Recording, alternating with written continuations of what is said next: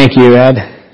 Please take your scriptures and turn with me to Matthew chapter 5, not 25 yet. Just going to skip over 20 chapters.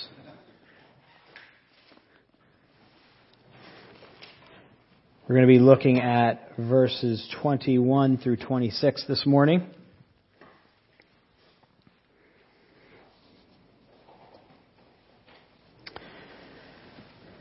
In the spring of 1931, one of the most notorious criminals of that age was captured. He was known as Two Gun Crowley at the time, and he had brutally murdered numerous people, including a police officer at the time.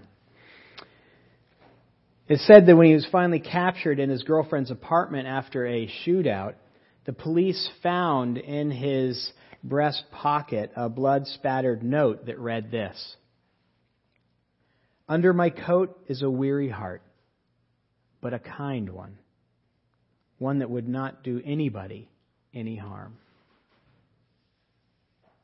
Such obvious self-deceit and duality as Crowley's seem absolutely absurd to us, doesn't it?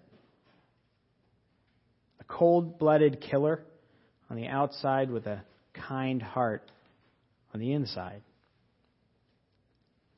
Yet that's the kind of duality that we live in, isn't it? That's the kind of duality in our own hearts. And that's exactly what Jesus is putting his finger on this morning and through the rest of the chapter. Look with me at verse 21 in chapter 5. Jesus says, "You have heard it said to those of old, 'You shall not murder, and whoever murders will be liable to judgment.' But I say to you that everyone who is angry with his brother will be liable to judgment. Whoever insults his brother will be liable to the council, and whoever says, 'You fool,' will be liable to the hell of fire. So, if you are offering your gift at the altar and there remember that your brother has something against you, leave your gift there before the altar and go. First be reconciled to your brother, and then come and offer your gift. Come to terms quickly with your accuser while you are going with him to court, lest your accuser hand you over to the judge, and the judge to the guard, and you to be put in prison. Truly I say to you, you will never get out until you have paid the last penny." Please pray with me. Father God, I pray that as I speak, you will teach your people. Use me, Lord, as your vessel, broken and cracked and weak as it is. Use me, Lord. In Jesus' name, amen. The newspaper cartoon Peanuts was drawn by Charles Schulz for more than 50 years. In one strip, Lucy is talking to Charlie Brown, and Lucy says, "I hate everything. I hate everybody. I hate the whole world." Charlie Brown says, "But I thought you had inner peace." Lucy replies, "I do have inner peace, but I have outer obnoxiousness." In a way, what Lucy is doing is putting her finger exactly on what Jesus is going to be talking to us about through the rest of the chapter. The disparity between our inside and our outside. The duality that we have between our heart and our actions. Here in starting in verse 21 through the end of the chapter in the Sermon on the Mount, we have kind of a shift in Jesus' teaching here. He's going to teach us in the rest of chapter 5 concerning 6 different laws concerning murder and adultery and divorce and oaths and revenge and loving others. And although they seem kind of random, why is Jesus picking these? Jesus is actually teaching on fulfilling the great commandment. You remember when the Pharisees asked Jesus that day, "What is the greatest commandment?" And you remember his answer. He said, "To love the Lord your God with all your heart and with all your mind and with all your soul and with all your strength." And then he added, "And the second is like it. Love your neighbor as yourself." And here Jesus is teaching us actually how to fulfill those on the inside as well as the outside. Notice first, he is teaching us how to love each other. All 6 of these commandments, all the 6 of these laws that he is going to expound on are all relational. They're all relational. They all have to deal with how we relate to each other. In marriage, in contracts, in disagreements, even how we interact with those who hate us. All those areas, Jesus is showing how we can truly love each other. But he's also showing us how to fulfill the greatest commandment here. If you remember last week, we talked about how we show our love to God by obeying his commands. That's God's love language, obedience. Here he's teaching us how to obey him. But not just on the outside, how to obey him from the heart, on the inside. How to love him not just with our actions, but to love him with our motives, with the motivation of those actions. And not just with our hands, but with our hearts. He's showing us how to love him from our heart. And he does that by using a formula. He'll say it 6 times in the next 6 weeks. You have heard it said, but I say to you. Each one of these teachings, Jesus quotes an Old Testament law or a principle. And then on how to obey it, not just on the outside, but on the inside. You see, he's not giving us a new teaching here, but he's really giving us the true intention of the original law, of the original teaching. And so here, Jesus is not just giving us a new teaching regarding murder. He's giving us a deeper understanding of what he meant in Exodus 20 and Deuteronomy 5. You see, the law was always intended to deal with the heart. The Psalms show us that in spades. The Psalms, you go to the Psalms and you read things like David writing in Psalm 51 when he says, sacrifices of God are a broken spirit, a broken and contrite heart. Psalm 139, that wonderful psalm, ends with David writing, "Search me, O God, and know my heart. Test me and know my anxious thoughts. See if there is any offensive way in me, and lead me in the way of everlasting."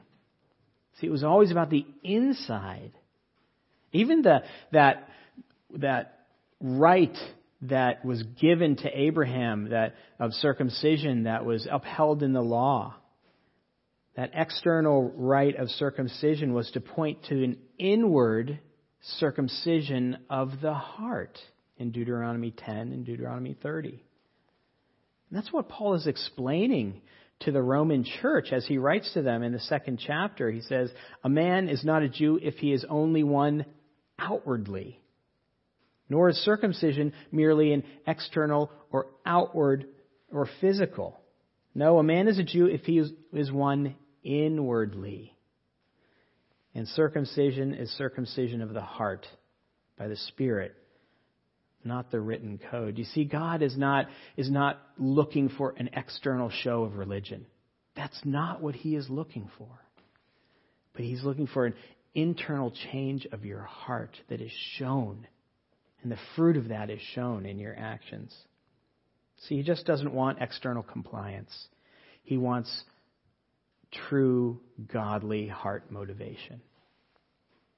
And in Jesus' day, just as today, the focus is so much on the external, isn't it? We're always just looking at the external. When we give, we look at how much and how often. But God cares about the motivation. He cares about the attitude. As I read in 2 Corinthians, he wants a cheerful attitude. He wants a generous attitude. When we serve, we look at how and when, right? But God looks at the why. Why are you serving? Later on, Jesus is going to talk about things like loving our enemies and adultery and oaths. And we look at the external. But God cares about the internal motivations. And here with anger, we tend to look at our external outbursts, don't we? The swear, or the rant, or the punch, or, as here, the murder. But Jesus says that murder goes much, much deeper down in us. Murder goes deeper down. The root of that murder, the weed that has been left to grow in the heart of anger, that surfaces in the rant and the swear and the murder. And so he says, you've heard it said, people long ago, do not murder. Anyone who murders will be subject to judgment. That's the law. He then goes on to say, but I tell you that anyone who's angry with his brother is subject to judgment. You see, the outburst of murder is just a symptom of the inburst of anger. And that is the root that Jesus wants to pull in each of our hearts this morning. Jesus wants to get at the deep root of anger this morning with us. Of the 10 Commandments, this is the one most everyone can say, like the rich young ruler that day that came up to Jesus. We can all say, I've kept that command. I haven't murdered. Most of us can honestly say that. We have not murdered.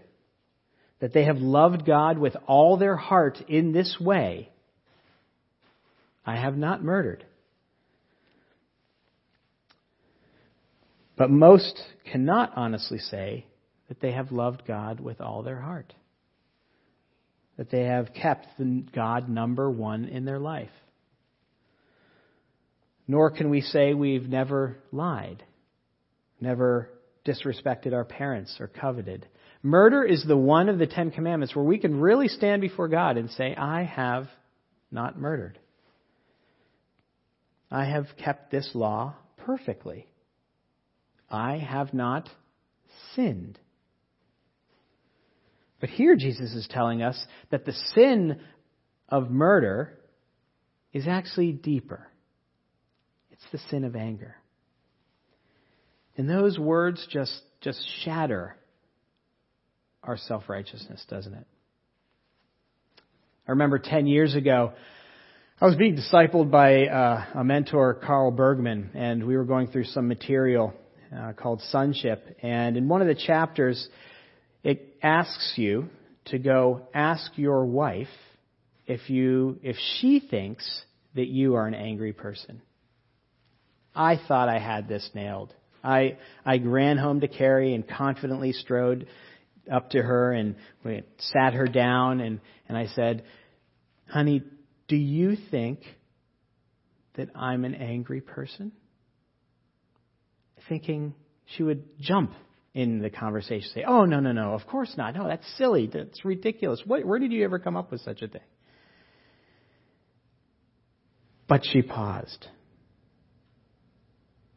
And in that pause, I started my deeper exploration into my own anger. You see, we all live to some degree in this false pretense that we're righteous in our heart. We all think we can uphold the law both externally and internally, but we can't because the law searches out the heart. The law was intended to get to the heart. Because the root of the fruit of murder is anger. The fruit of anger is murder. And it is hidden deep, deep down in our hearts. In the form of little annoyances and frustrations. Like standing in the grocery line when it's slow. I was standing in the grocery line a couple of weeks ago, 6 feet apart, so the line seems much longer than it is. Have you experienced this? And there's 2 lanes open, and I saw this lane going faster, and so I made a strategic move and moved over into the faster lane, and then as soon as I got into that faster lane, This one sped up. And you know how you chart your progress by the person that you were behind and that was behind you? And that person went through the line and I was still standing there. And I was started to seethe inside, get frustrated. Anger can show itself in that internal seething. Maybe you get behind a car that is going 10 miles an hour below the speed limit for mile after mile after mile, and it builds up, doesn't it? Anger can show itself in bitterness that can develop over months or years. Anger can be passive, like a cold shoulder. Anger can be self-righteous defensiveness, can show itself in that way when your character is attacked. Or anger can show itself in judgmentalism. And that's what Jesus is getting at in verses 22 and 23. He says, "But I say to you that everyone who is angry with his brother will be liable to judgment. Whoever insults his brother will be liable to the council. Whoever says, 'You fool,' will be liable to the hell of fire." Here Jesus is not giving us a ladder of punishment of different angers. He's not doing that at all. He's simply showing us the seriousness of the sin of anger. And it comes out here, he says, he gives two examples in two forms. In insults. Some of your translations have there, if you call your brother Raka, that's the Aramaic there for insult him.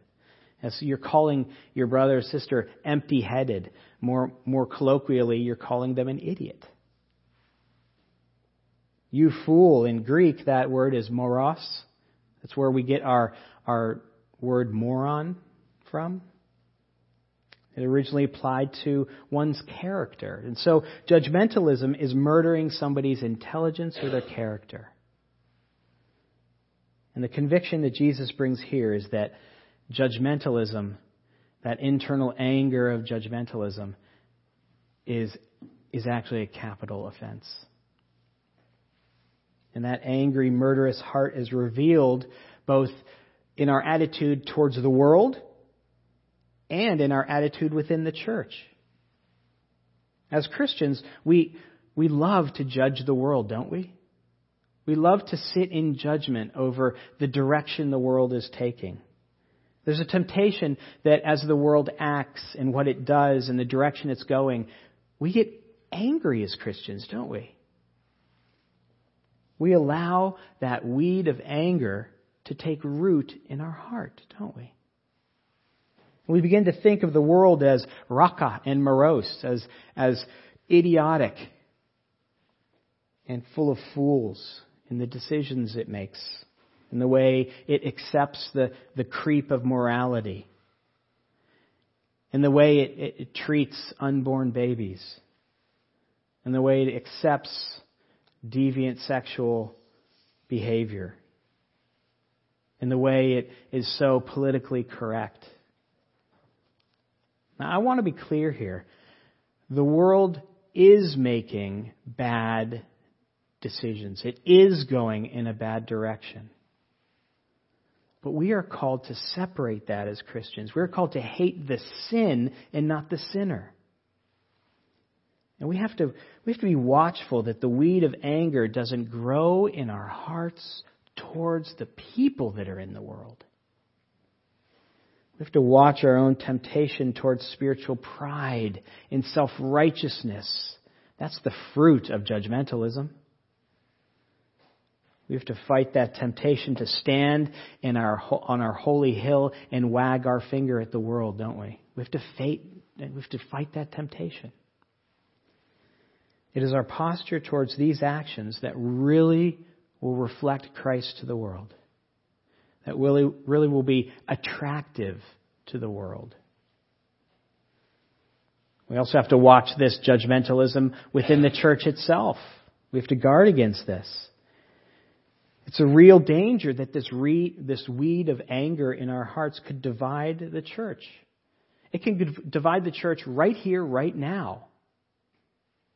As we begin to get back together again, as we begin to gather again. There's a real temptation here. There's a real danger here.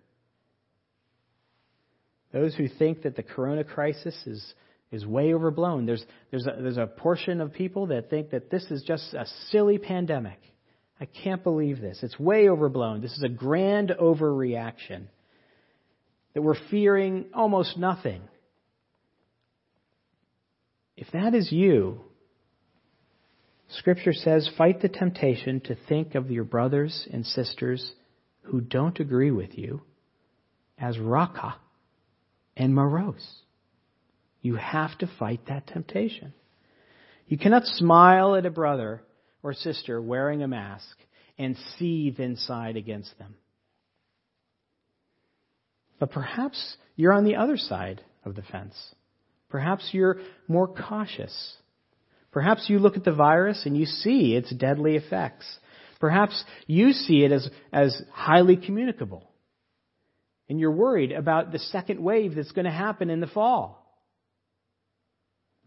If that's you, when we begin to gather back together again, you have to fight the temptation to internally murder your brother and sister who is more cavalier about it. You have to be careful not to let that weed of anger start to grow in your heart when you see your brother and sister not wearing a mask. You cannot seethe underneath and smile at your brother and think that you are fulfilling the law.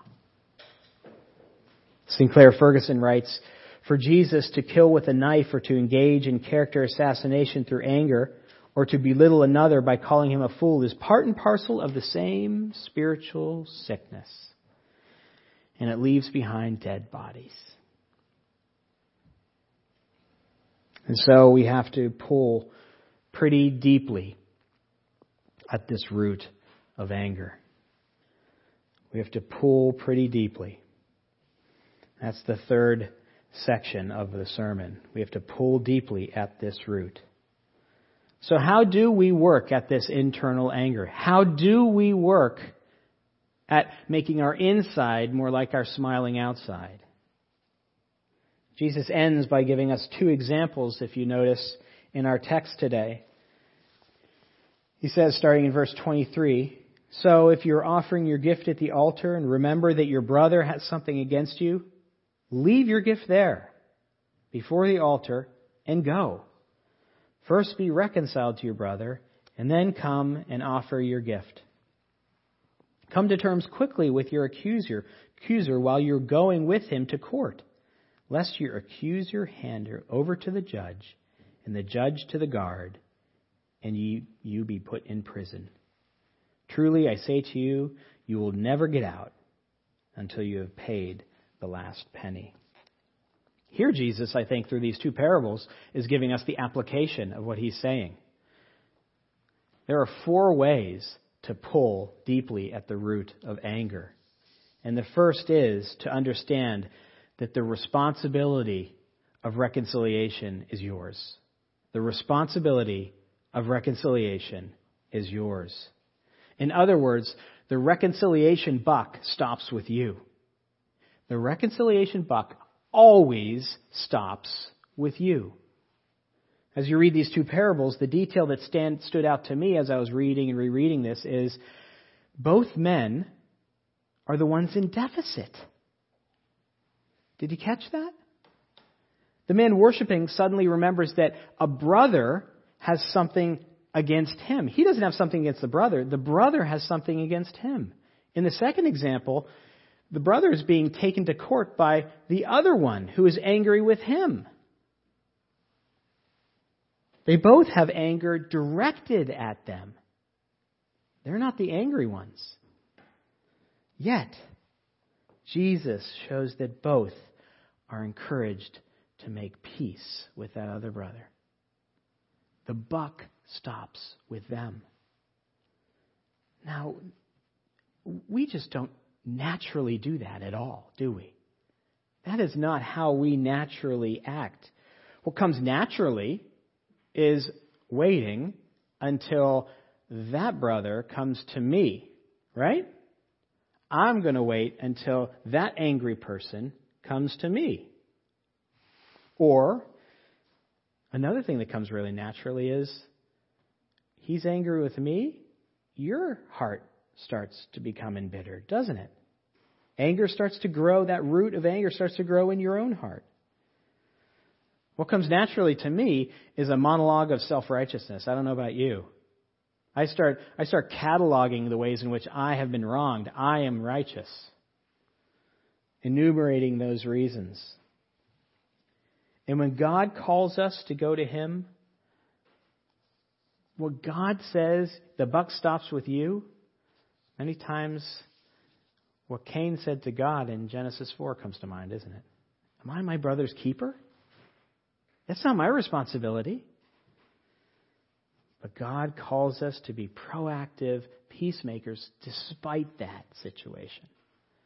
Romans 12:18 says, as far as it depends on you, live at peace with everyone. As far as it depends on you, live at peace with everyone. In other words, keep your whiteboard clean. Clean it off. See, the reconciliation buck does stop with us. It means extending ourselves even when people don't. This means reaching out and offering that olive branch even when people don't accept it from your hand. It means going into the enemy's den just like Christ did.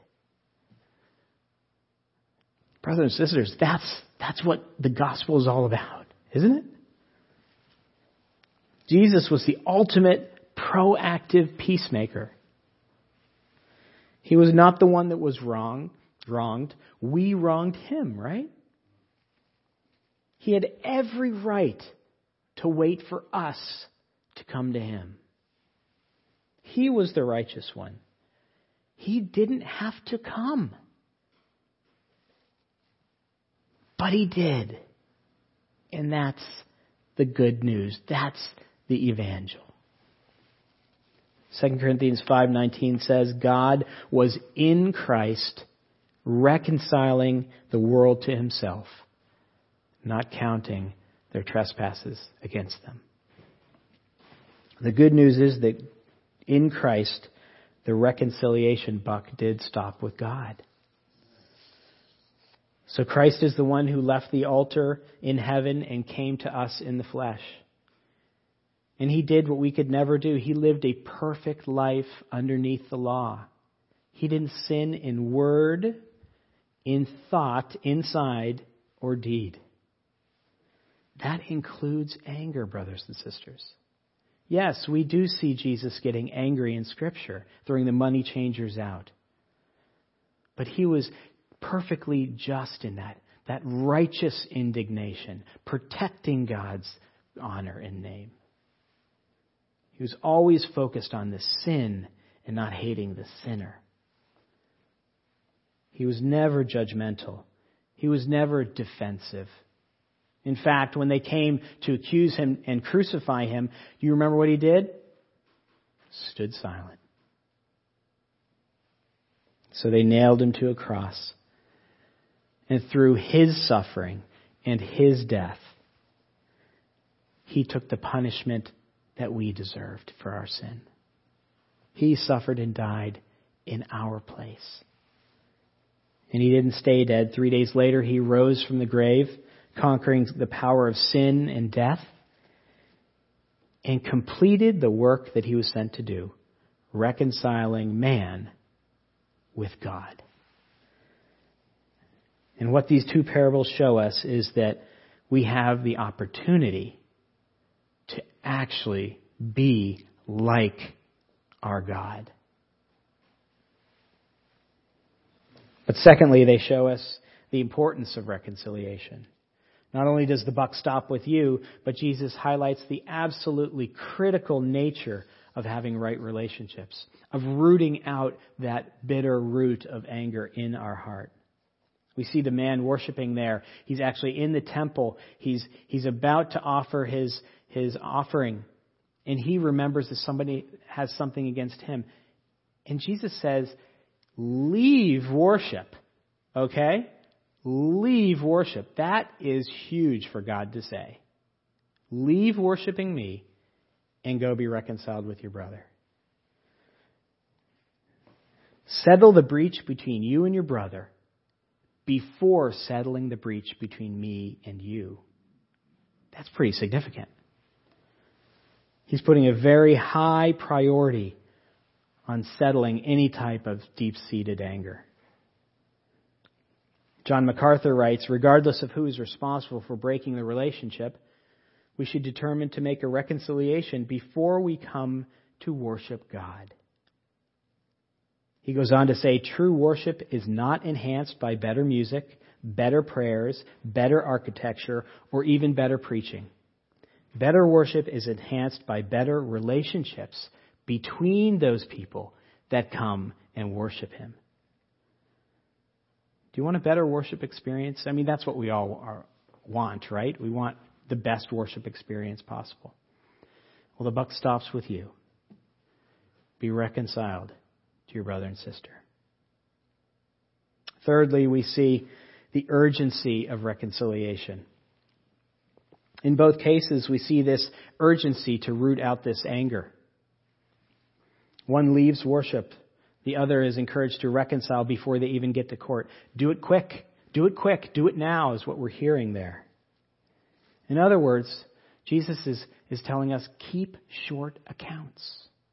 You want to root out, you want to pull and tug at that root of anger you have in your heart? Keep short accounts. Ephesians 4:26 tells us, do not let the sun go down while you are angry. Now, I think that some married couples I've heard, have used this for decades and decades. They don't allow themselves to go to bed until they're reconciled. I think that's wonderful and a literal working out of this verse. But I think the principle that God is saying here is keep short accounts. Don't let anger linger. Don't let anger build. Don't let the root get a hold down there. That's one of the benefits of communion that we are missing right now, brothers and sisters. We gather every week and we celebrate communion every week, and it naturally puts the buck in your court when He says, examine yourself before you take the elements. One of the applications there is within the body. Examine your hearts towards each other. Do you have anything against a brother or sister?